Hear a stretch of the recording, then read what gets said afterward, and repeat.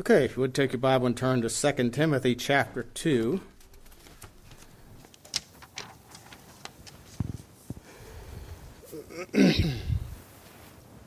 Second Timothy chapter 2. We started this last week about rightly dividing the word, so we're going to kind of continue that. Probably won't go any further than this, what we're doing today. But anyway, 2 Timothy chapter 2 and verse 15 says, "Study to show thyself approved unto God, a workman that needeth not to be ashamed, rightly dividing the word of truth. But shun profane and vain babblings, for they will increase more and more unto ungodliness. The word will eat as doth a canker, of whom is Hymenaeus and Philetus, who concerning the truth have erred, saying the resurrection is past already, and overthrow the faith of some." So, again, rightly dividing the word. Let's pray. Heavenly Father, we do thank you again for the opportunity we have to open your word this afternoon. We thank you for the fellowship we enjoyed and time together. We pray that you, as we look into the word of God, that we would learn and grow in an understanding of thy truth and how to interpret and apply the word of God to our lives for our good, for thy glory, we pray in Jesus' name. Amen. Now, as we read, as we mentioned last week, as we read and study the Bible, properly understand it, we must compare Scripture with Scripture. Peter tells us in 2 Peter chapter 2 and verse 20 that no Scripture is of any private interpretation. In other words, it doesn't pertain just to itself. Isaiah 8 verse 20 says, "To the law and to the testimony, if they speak not according to this word, it is because there's no light in them." So, if you're talking to a Mormon in particular, that they believe that, the Book of Mormon is equal to and authoritative with the Bible, and that's a verse you use, Isaiah 8:20. If they speak not according to this prophecy, according to this word, because there's no light in them. And of course also 1 Corinthians 14, verses 32 and 33 says, "And the spirits of the prophets are subject to the prophets. For God is not the author of confusion, but of peace, as in all the churches of the saints." So, if something is true, it's subject to all the other prophets. Something is true in the Bible, it's subject to all the other examination by all the other books of the Bible as to whether it's true or not. If it doesn't agree with something else in the Bible, then it's not true. Now,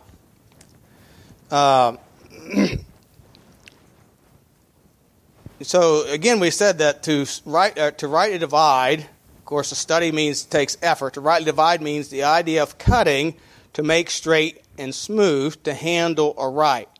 So you have to put the right passage together with the complete revelation of God to establish any doctrine, and we have to understand those doctrines those writings in their context. Now, so we talked about comparing Scripture with Scripture. Now, there's some other things that we need to understand to rightly divide Scripture, and that is, there's main things I want to talk about this afternoon. There are 3 different periods of time in the Bible, and some of those overlap one from the other, but we have to take those periods of time into consideration, because some things written in one time period do not apply to another. Some things do, but some things don't, and we'll look at that. These are called dispensations. They simply means time periods. And if you go to Ephesians chapter 3, that word is used by the Apostle Paul, because to him was revealed this dispensation in which we are living. And it was before called a mystery. This dispensation we're living in, this time period, was called a mystery. In Ephesians 3 and verse 1, it says, "For this cause I, Paul, the prisoner of Jesus Christ for you Gentiles, if you have heard of the dispensation of the grace of God which is given me to you." And so if you would just think about it as a time period, that's what a dispensation is. "How that by revelation he made known unto me the mystery, as I wrote afore in a few words, whereby when you read you may understand my knowledge in the mystery of Christ, which in other ages was not made known unto the sons of men, as it is now revealed unto his holy apostles and prophets by the Spirit." that the Gentiles should be fellow heirs in the same body and partakers of his promise in Christ by the gospel, whereof I was made a minister according to the gift of the grace of God given unto me by the effectual working of his power. Unto me, who am less than the least of all saints, is this grace given, that I should preach among the Gentiles the unsearchable riches of Christ, to make all men see what is the fellowship of the mystery, which from the beginning of the world hath been hid in God, who created all things by Jesus Christ. So, and again, the word dispensation simply means a time period. Now I'm going to say more about this a little bit later. But if we think about dispensation or time periods, there are 7 in the Bible. And they would go like this. Innocence. There was a time when man was innocent in the garden before sin. He was innocent. He didn't know what sin was. We call that innocence. And of course, that ended when man sinned. When sin came upon the world, he was kicked out of the garden. And the next dispensation we call conscience. And man's conscience is now awakened. He knows, he has knowledge of good and evil. Because what did he eat of? The tree of what? Knowledge of good and evil. So now he has knowledge of good and evil. And even unsaved man has knowledge of good and evil. Look at Romans chapter 2, verses 12 to 16. Romans 2.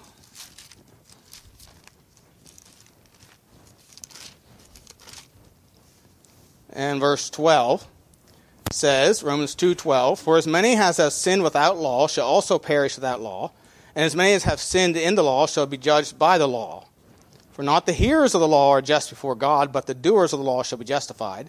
For when the Gentiles, those would have been ones without the law of God, when the Gentiles, who have not the law, do by nature the things contained in the law, these having not the law are law unto themselves, which show the work of the law written in their hearts, their conscience also bearing witness, and their thoughts the meanwhile accusing or else excusing one another. In the day when God shall judge the secrets of men by Jesus Christ according to my gospel. So now man has a conscience, and his conscience tells him, hey, this is right, this is wrong. Now, conscience can be seared, it can be damaged, it can be affected by influences, so it's not a reliable, but every person is born with a conscience to know that thou shalt not kill.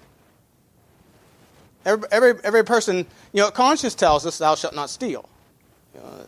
Like I say, that old preacher used to always say, every man has a light conscience. That's why nobody steals his neighbor's cow and ties it in the front yard. Because he knows, it's not right to steal my neighbor's cow.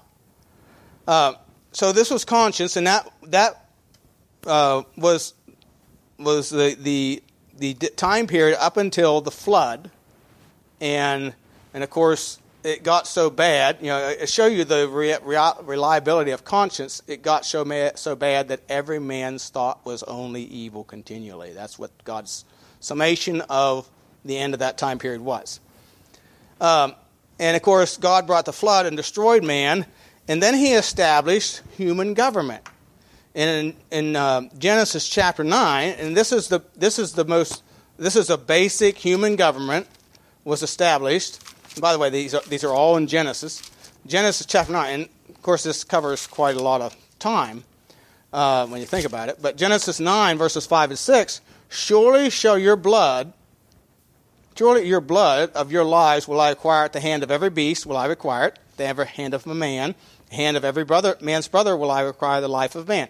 Whoso sheddeth man's blood, by man shall his blood be shed, for in the image of God made he man. There had been no law concerning murder up until this point. It's just your conscience. Just guided by your conscience. Of course, we know that didn't work very well. So now God says He establishes this law of human government that if a man kills a man willfully, he is to be put to death. That's really government. And of course, we still have God-ordained human government. Romans 13.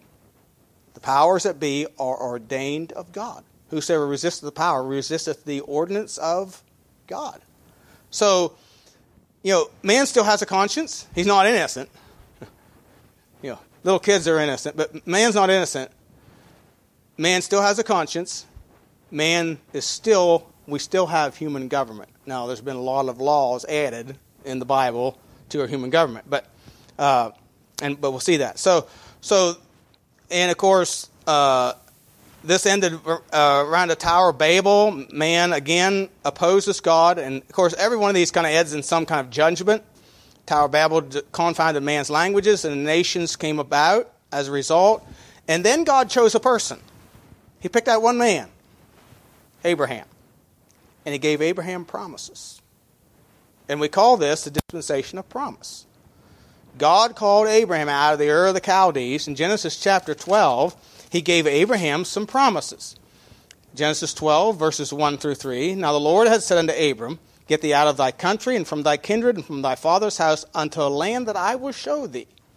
And I will make of thee a great nation. I will bless thee, and make thy name great, and thou shalt be a blessing. And I will bless them that bless thee, and curse him that curseth thee, and in thee shall all families of the earth be blessed. So we call this the dispensation of promise. Again, we're not to the law yet. The law wasn't until Moses. So this is the dispensation of promise. God called Abraham. He establishes a people through whom to be a witness, but he makes promises to Abraham, and those promises, there's what we call the Abrahamic covenant, has to do with land. Now, again, this promise has never been negated or done away with. It's still in force today. Now, they are in the land, but they haven't always been there. But it's the land. It was a promise that God made to Abraham that he never rescinded.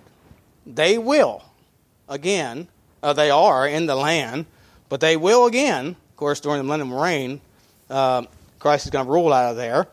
But so they still have this land. They are an earthly people. So he gave them established them as a people of God, the Old Testament. And then they went down into Egypt and forsook through their sin and so on. There was a forsaking of the land. And then when the fifth dispensation is the dispensation of the law, and it was of course given by Moses, and really that starts in the book of Exodus and runs up until the time of Christ. So John 1:17 says the law was given by Moses, but grace and truth came by Jesus Christ. So you have the dispensation law. You still have the promises made to Abraham. Of course, the law was given to the Jewish people also. You still have human government. In fact, we're going to have some laws added. And so you still have that, and you still have conscience. So these things carry on, many of them. So you have the giving of the law. And again, it's with a people. It promises to a people. And in the law, there are different, aspects of law or forms of law. I'm not sure the right word to use here. But anyway, you have the moral law. That'd be the Ten Commandments, like the Ten Commandments. They do not change. They are eternal. It's still a law that thou shalt not kill. That's still God's law. In fact, Jesus reiterated or repeated many of those almost all those in the New Testament, except for maybe remember the Sabbath day to keep it holy. We don't worship on the Sabbath; we worship on the Lord's day. But all the others are repeated. So you have the moral law, and those are established to us the holiness of God and the righteousness of God and His judgments and His commandments, and that you have also laws concerning the civil life of Israel. Concerning debts, for example. The year of Jubilee. That was, again, those things were specific to Israel. Not to us. They're not for the Gentiles. Circumcision. That was given to the Jews. It was a sign to the Jews of their separation. All of these things were a sign of their separation unto God. And so circumcision was given to the Jews. Now, it's not wrong to circumcise your man-child. In fact, I think they've determined that it's a good thing, a helpful thing. But it's not wrong. But nor is it It's not wrong nor right. Okay? So you don't have to do you don't have to do it. It's not wrong not to do it. It's not necessarily right to do it. It's not a law for us today. It was something that had to do with Israel. The year of Jubilee. We don't have a year of Jubilee. There were ordinances of worship at the tabernacle and temple. Now, all those things pictured Christ. Well, what happened to them when Christ died? It came to an end. We don't do that. We don't worship that way. There were the dietary laws. And again, all these governed the life of Israel and were marks of their separation as a people of God called out from among the nations. So again, we're not under the dietary laws of the Old Testament. I think if you want to be healthier, they are healthy laws, but then we're not restricted to those. So all these govern the nation of Israel. In fact, go to Colossians chapter 2. I missed that reference here. Colossians chapter 2 talks about the ordinances. You think about the worship of the Lord in the Old Testament. It wasn't just you take your lamb there on Passover, or you kill your lamb on Passover and put the blood over the door, or you take your lamb to the temple and offer it as a sacrifice. There was holy days, there was new moons, there was all kinds of things that they kept and honored, and all these things pointed to Christ. In Colossians 2, Paul said to the church of Colossae in verse 14, blotting out the ordinances that was against us, which was contrary to us, took it out of the way, nailing it to his cross. See, all these things are contrary to Gentiles. They're not of the Gentiles. So it's contrary to us, nailing it to his cross, having spoiling principalities and powers, he made a show of them openly, triumphing over them in it. Let no man therefore judge you in meat or in drink or in respect of a holy day or of a new moon or of a Sabbath day, which are a shadow of things to come. But the body is of Christ. So all these things were just shadows or pictures of the Lord Jesus Christ, who was to come. So as God began to introduce the new covenant, or a new time period, which he did, he introduced it actually before he removed the old. But see, Jesus was a fulfillment of all this, and so when Jesus came on the scene, he fulfilled it. We don't need those Old Testament sacrifices, the holy days, the new moons, everything that they observe. We don't need that because we have the real thing. We have Christ. We have the Passover Lamb himself. That is the Lord Jesus Christ. See, Jesus was a fulfillment of the Old Testament law. Matthew 5 tells us that Jesus said, I came not to destroy the law, but to fulfill it. Fulfill it. The law does. Now understand, the law is very, very instructive to us. The law declares the holiness of God very vividly. Hebrews 7:26 says, for such an high priest became us, who is holy, harmless, undefiled, separate from sinners, made higher than the heavens. And so, he would meet the demands of the law because he was holy and harmless. The law says that the soul that sinneth, it shall die. One sin, you're worthy of death. That was the standard of the law. And so it shows us the rigidity, you might say, of the holiness of God, the perfection of it.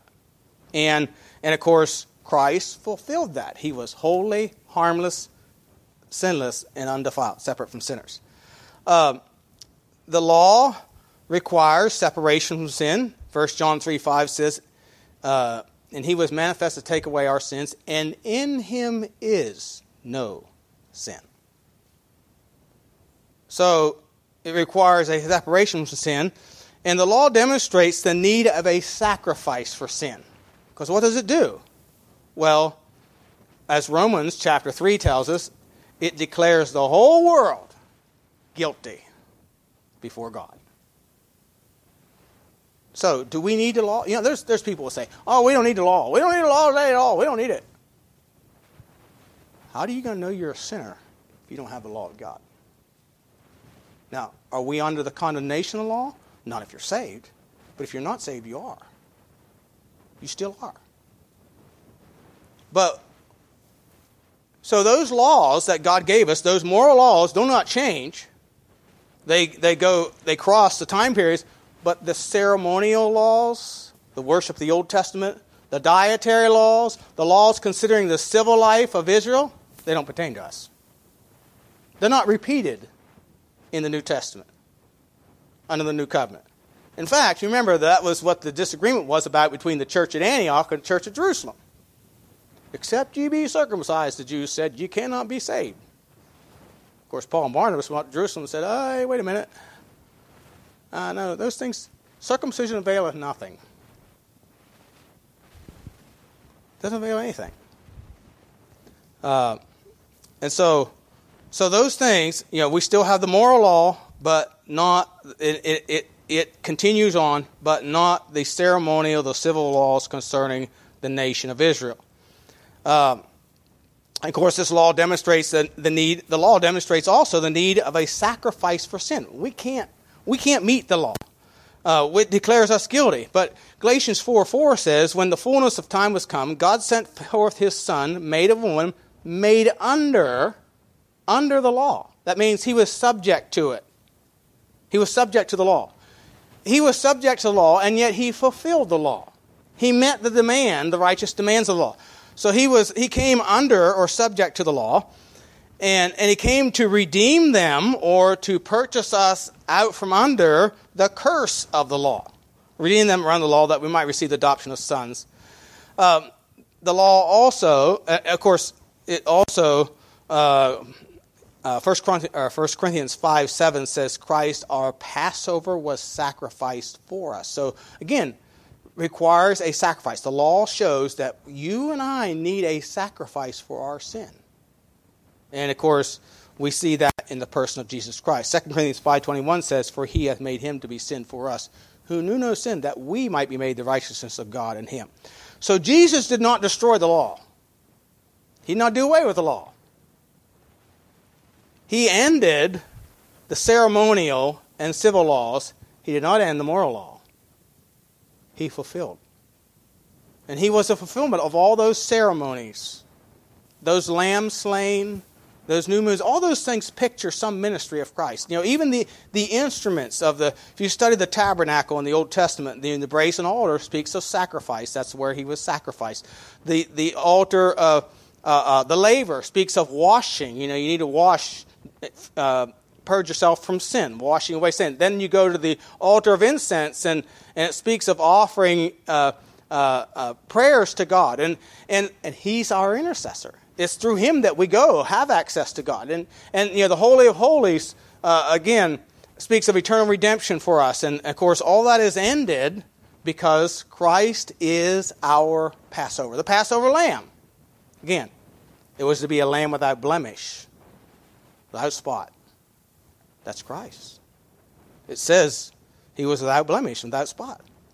And so this is what the law declares. Jesus fulfilled the law.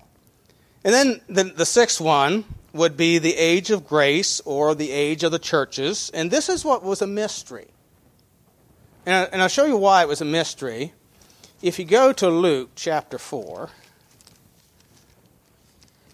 and also Isaiah chapter 61.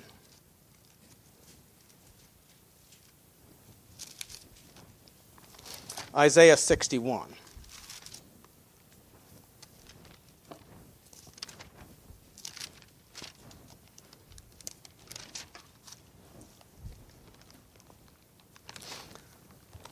In Isaiah 61, verse 1 says, the Spirit of the Lord God is upon me, because the Lord hath anointed me to preach good tidings unto the meek. He hath sent me to bind up the brokenhearted, to proclaim liberty to the captives, and the opening of the prison to them that are bound, to proclaim the acceptable year of the Lord.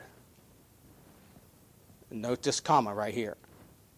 And the day of vengeance of our God. Now, if you keep your place there, go to Luke chapter 4.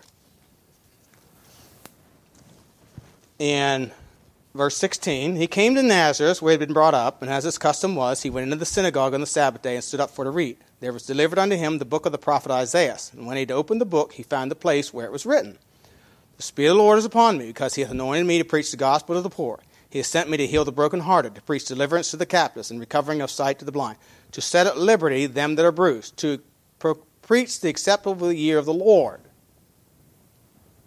And he closed the book. Now go back to Isaiah 61. Where did he close the book? He closed the book at the end of the statement, to proclaim the acceptable year of the Lord. He didn't finish the verse. Because, as of right now, there's over 2,000 years between to proclaim the acceptable year of the Lord and the day of vengeance of our God. And that's the time we're living in. And this period was a mystery. It was hid. That's why Paul said in Ephesians 3, it was hid. It was hidden. Jesus came the first time to proclaim the acceptable year of the Lord, present himself as the Savior, as the Messiah, to redeem us from our sin. The day of vengeance talks about when he's coming back in judgment. And that will be at the beginning of the millennium, when he's going to rule and reign. He's coming back in judgment. So there's 2,000 years time period gap right there at that comma, which the prophet knew nothing about. He didn't say anything about it because he didn't know about it. And that's why Paul said in Ephesians 3, that we read earlier, that I said we'd go back to, that this was a mystery hid. Verse 5, which in other ages was not made known unto the sons of men, as it is now revealed unto his holy apostles and prophets, where the Gentiles should be fellow heirs in the same body and partakers of his promise in Christ by the gospel. So this was hid before. It was a mystery that was revealed to Paul, through Paul by inspiration, and given to the Lord's churches to make known to the world, to make it known even to principalities and powers. Notice, read on. Verse 9. To make all men see what is the fellowship of the mystery, which from the beginning of the world hath been hid in God, who created all things in Christ Jesus, to the intent that now unto the principalities and powers in heavenly places might be known by the church the manifold wisdom of God, according to the eternal purpose which he purposed in Christ Jesus our Lord. Now, the word church is used here in an institutional sense, but churches make known to the world, to principalities and powers. We're making it known to the angels. Look at 1 Peter chapter 1, verse 11, 12. You know, the angels didn't even know. 1 Peter 1, verses 11 and 12. Let's read let's stop. Go back to verse 10. Of which salvation the prophets have inquired and searched diligently, who prophesied of the grace that should come unto you, searching what manner of time the Spirit of Christ, which was in them, did signify, when it testified beforehand, the sufferings of Christ and the glory that should follow. So the prophets did prophesy about the sufferings of Christ, but they didn't talk about the age of the churches. They just talked about the sufferings, and then they talked about the glory, as if it, so it appears to them that there'd be the suffering and then there'd be glory right after it. But that's not the way it's worked. That's not the way God had planned. He just didn't reveal this time period to them. And so they searched it. They were puzzled. And he says, so they testified beforehand the sufferings of Christ. You can read Psalm 20, Psalm 22. Suffering of Christ and the glory that should follow, unto whom it was revealed that not unto themselves, but unto us they did minister the things which are now reported unto you, by them that have preached the gospel unto you with the Holy Ghost sent down from heaven, which things the angels desire to look into. So churches, do you ever wonder why Satan hates us? Because we're making known things to the world that he doesn't have any clue about. He didn't have any clue about.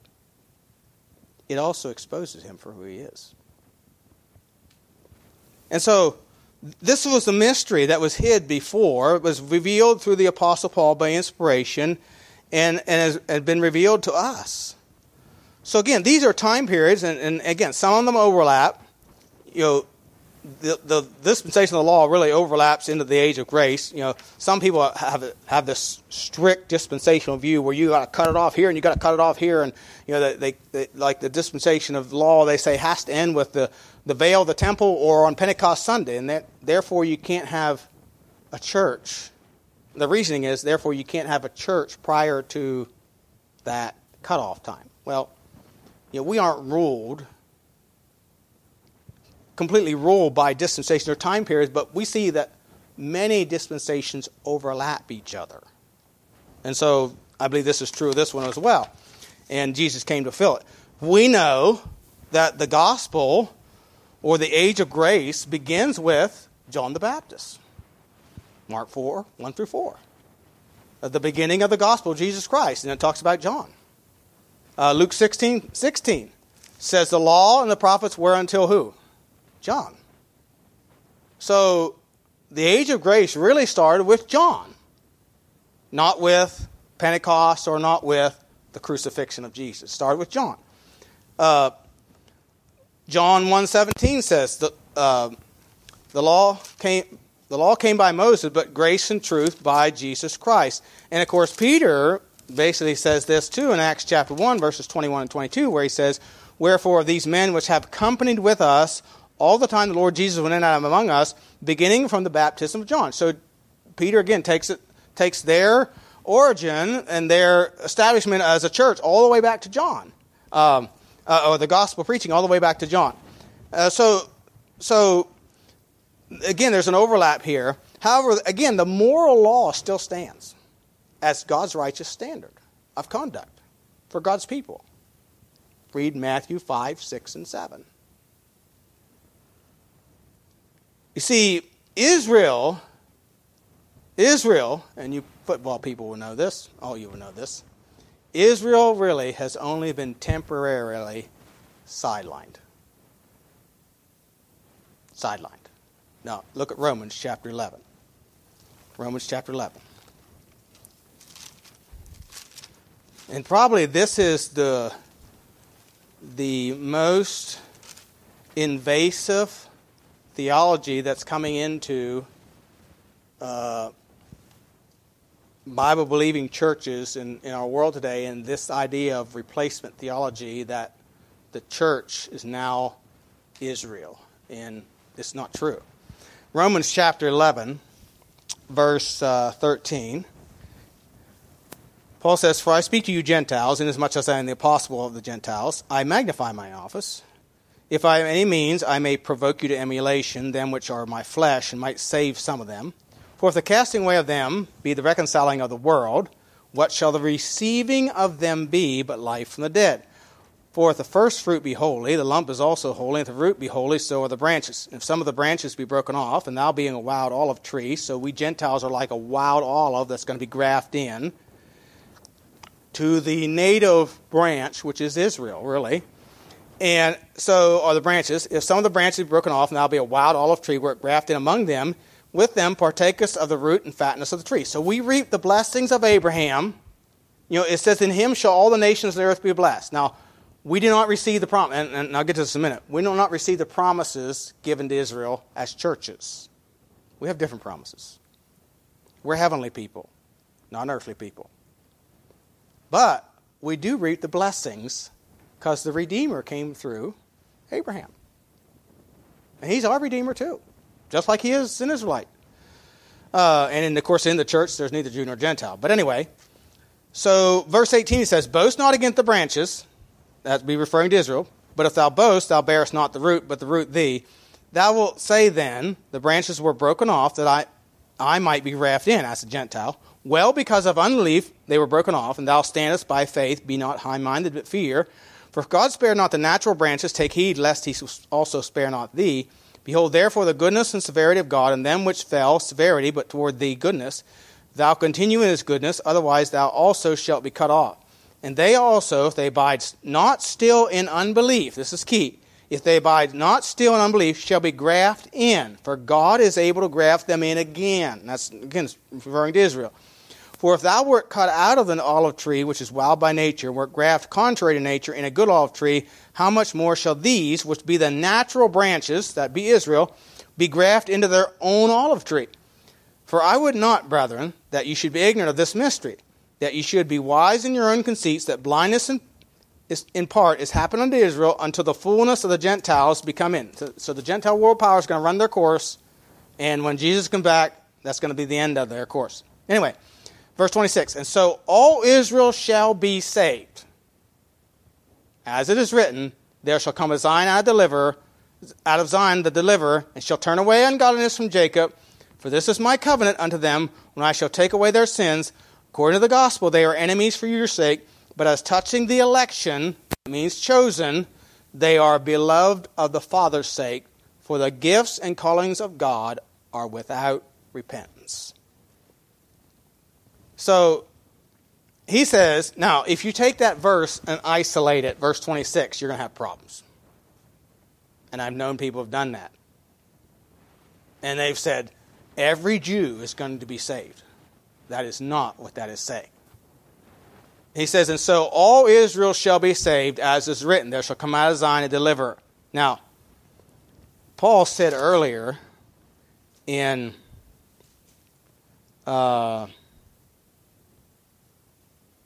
verse chapter 9, I think it is. Chapter 9. Go to chapter 9, verse 6. Again, you have to compare Scripture with Scripture to really understand this. Verse 6. Not as though the word of God hath taken an effect, for they are not all Israel which are of Israel. Neither because they are the seed of Abraham are they all children, but in Isaac shall thy seed be called. Now, who is Isaac a type of? He's a type of Jesus Christ. He was the son that was offered as a sacrifice. He was the seed. He was considered a saved man. Not all of Israel is a saved people. And not all Israelites will be saved. But all the seed of Isaac, or what really he's saying is, all the seed that accept Jesus Christ will be. And as a nation, there's going to come a time period, it'll be during tribulation, when they're going to turn to the Lord. So, again, these promises of land were given to Israel. They're not given to the churches. Not given to the churches. They have been temporarily sidelined. The promise of their Messiah ruling and reigning on the throne of David, that's the Jewish promise. He's the son of David, the son of Solomon. He's not the son of a Gentile. Although we are going to rule and reign with him. I don't understand how all the details of that work out, but that's what the Bible declares. And the nation of Israel is going to be the coveted nation again of the world. However, in the process of that, many of them are going to die. And Zechariah tells us concerning this. He describes their repentance. He describes their turning to or receiving the Messiah. And that's described for us in Zechariah chapter 12 and 13 and 14. And I'm not going to read all that for sake of time. But if you want to read that, it talks about how they look on him whom they have pierced. And they mourn for an only son. He says, and they ask, where did you see were those wounds? And he says, in the house of my friends. And they are going to be, of course, this is the end of tribulation. They're going to be surrounded by the nations in a last attempt to completely destroy them. And 2/3 will die. 2/3. And 1/3 will be delivered. And, of course, Daniel the prophet speaks of this as well. So the end of this dispensation we're in, the church age, the age of the churches, when with the rapture. Not the rapture of the church. It's the rapture of the saints. The rapture of the saints. Recorded for us in 2 Thessalonians, or 1 Thessalonians. And of course, that will usher in the tribulation period, which is a 7-year time period, described for us in the book of Revelation, also described for us in 2 Thessalonians chapter 2. And it'll be a time where God is purging and redeeming Israel. And in that process, again, 2/3 will die because they refuse to accept him. Then 1/3 will turn to him. And all those, again, all Israel, all those will be saved. That's what that means in Isaiah or Romans chapter 11. So, of course, Revelation 4 describes this for us. You know, in chapter 4, verse 1, John's told, come up hither. That's a picture of the rapture. And he's in heaven. He sees scenes in heaven, chapters 4 and 5. Chapter 6, you have judgments starting to be poured out on the earth. That's the tribulation period. And, of course, Daniel 9 describes some of this, and, of course, it's described in Revelation 6 through 19. And then at the end of that 7-year period, Christ is going to come back and rule and reign, Revelation 20, verses 1 through 6. That he's going to rule and reign with Christ for 1,000 years, and Satan is going to be bound. Now, you can't take Revelation chapter 20, where it says Satan is bound, and put it into Ephesians. Do you know people try that? People do that. They're called all millennials. In other words, they believe that the millennium is all the time. That Satan was bound somewhere in the past, during the dark. One guy told me that Satan was bound during the Dark Ages. And I said, that's when the greatest persecution was. Well, I shouldn't say that because, if you do any research on persecution of believers around the world today, it's still as great as it ever was. We just don't hear about it. But, there have been people martyred in every century, and some great persecutions were going on during that time, and the Catholic Church ruled and reigned. That's why it was called the Dark Ages. Satan was not bound. Somebody said if he was bound a very, very long chain. No. So you have to understand the dispensation or the time period in which the scripture reading is written for. Let me give you a few examples. Okay, Revelation chapter 20, verses 1 through 6 is talking about the millennial reign of Christ. It's not church doctrine, like the book of Ephesians or the book of Romans or the book of Colossians. Those are books that are written specifically to churches to instruct churches how we ought to conduct ourselves. Matthew, Mark, Luke, and Gospel, there's in fact, go to Matthew chapter 24.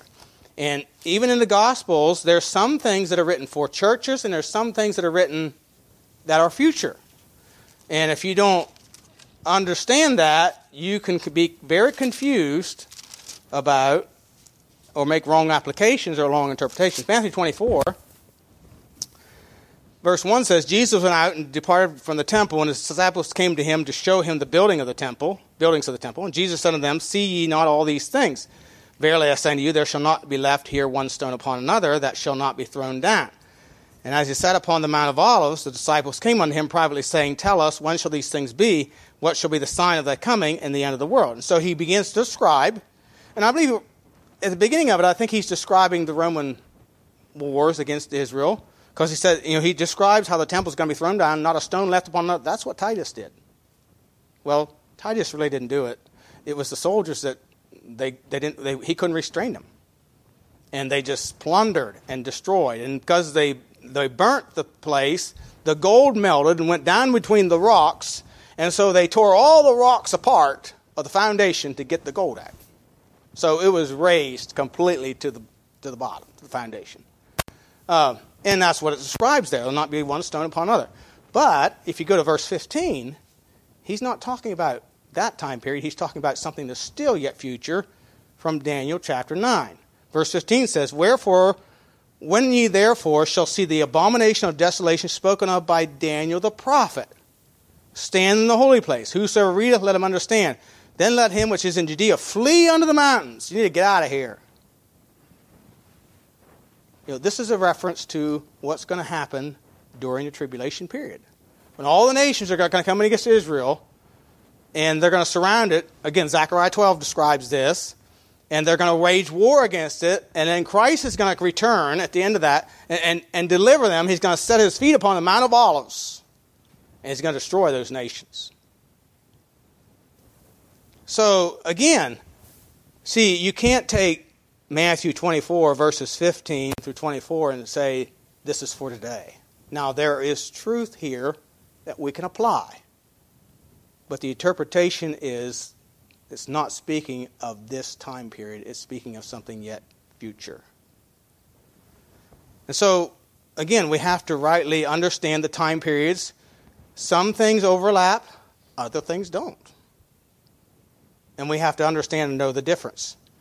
There are also 3 people groups in the Bible. The Jew, in 1 Corinthians 10, he speaks of making none offense to the Jew, the Gentile, or the church of God. And the portions of the Bible are written to those 3 groups. Okay?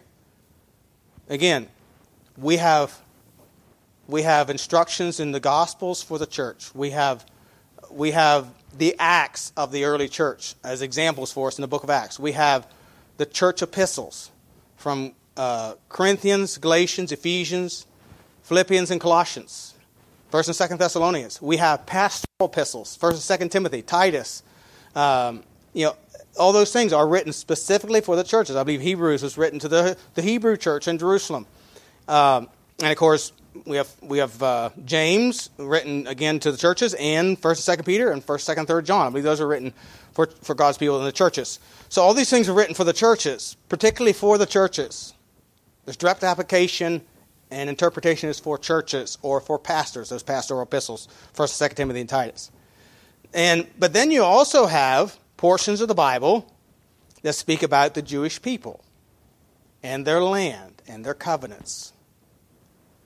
Those promises aren't to us as churches. We're not Jews. And they were made specifically to the Jews. The sufferings of the tribulation, it's particularly going to be for the redemption of Israel. If you read Daniel chapter 9, he talks about my people, my people. And of course, that tribulation period is to purge them. There are historical books. What do they refer to? They give us the history of the nation of Israel. Joshua to Esther. Now, is there things in those historical books that are instructive to us? Absolutely. But they really do not apply to the churches today. We don't teach church doctrine from that, or base our doctrines on that. We have portions of the Bible that are written specifically concerning Gentile nations. In Ezekiel 37, it talks about the bones and the dry bones, and Ezekiel prophesying to these dry bones, and they begin to get skin and blood and begin to move, and it's speaking about Israel. And then in chapter 38 and chapter 39, he addresses Gog and Magog, Gentile nations that will come against Israel during the tribulation period, and how they're going to be destroyed. Again, they don't apply to us today. It's prophecy concerning those nations. You read Jeremiah 46 through 51. All it is judgments on Egypt, Ammon, Moab, Babylon, Assyria. Doesn't have anything to do with us. Again, is there a profit in reading those? Yes, there is. Because all the Bible, whether it's to us or dealing with somebody else, shows us how God deals with man. It demonstrates his mercy to man, his judgment of man for his sin, his compassion in forgiving them and restoring them if they confess their sins. All these things are examples of these kind of things in the Bible, even though it may not have been written for us, for our time. So, but again, so we have to understand who it's written to. Does it fit this time period? Does it fit my time period? Or is it for another time period? And so these are things that we need to understand if we're going to rightly divide the word of truth. Much false doctrine. This is how the cults build their doctrines. Just take something from the tribulation. That's where the Jehovah's Witnesses came up with 144,000. That's something that's going to happen in the tribulation. Those are all Jews. The Bible describes them as, so many thousand out of this tribe, so many thousand out of that tribe, so many thousand out of that tribe. It's all Jews. But the Jehovah's Witnesses have pulled it out of the context and tried to apply it to today. And hence the false doctrine and the predictions. So if we're going to rightly divide the Scriptures, we need to have some understanding of who it's written to. Again, the Bible doesn't contradict itself. So if there seems to be a contradiction, we have a misunderstanding about something. We may have it out considering it in the wrong time period, or we may be considering it's not written to us, to the churches today. Maybe it's written to the Jews, or so on and so forth. So these are the things that we must understand. But all of it is written for our admonition. Look at, and I'll be done with this. 1 Corinthians chapter 10. And Paul, when he wrote to the church at Corinth, he talks about the nation of Israel to a Gentile church. And this is what he said in verse 11. Now all these things happened unto them for ensamples, and they are written for our admonition, upon whom the ends of the world are come. Wherefore, let him that thinketh he standeth take heed, lest he fall. God judged Israel. He will judge you. He's the same yesterday, today, and forever. And all these things that are written and recorded for us in the Old Testament are illustrations or examples of God's dealing with man. And so he says, look, they're ensamples to us. And so we need to consider his word to us and take heed lest we fall.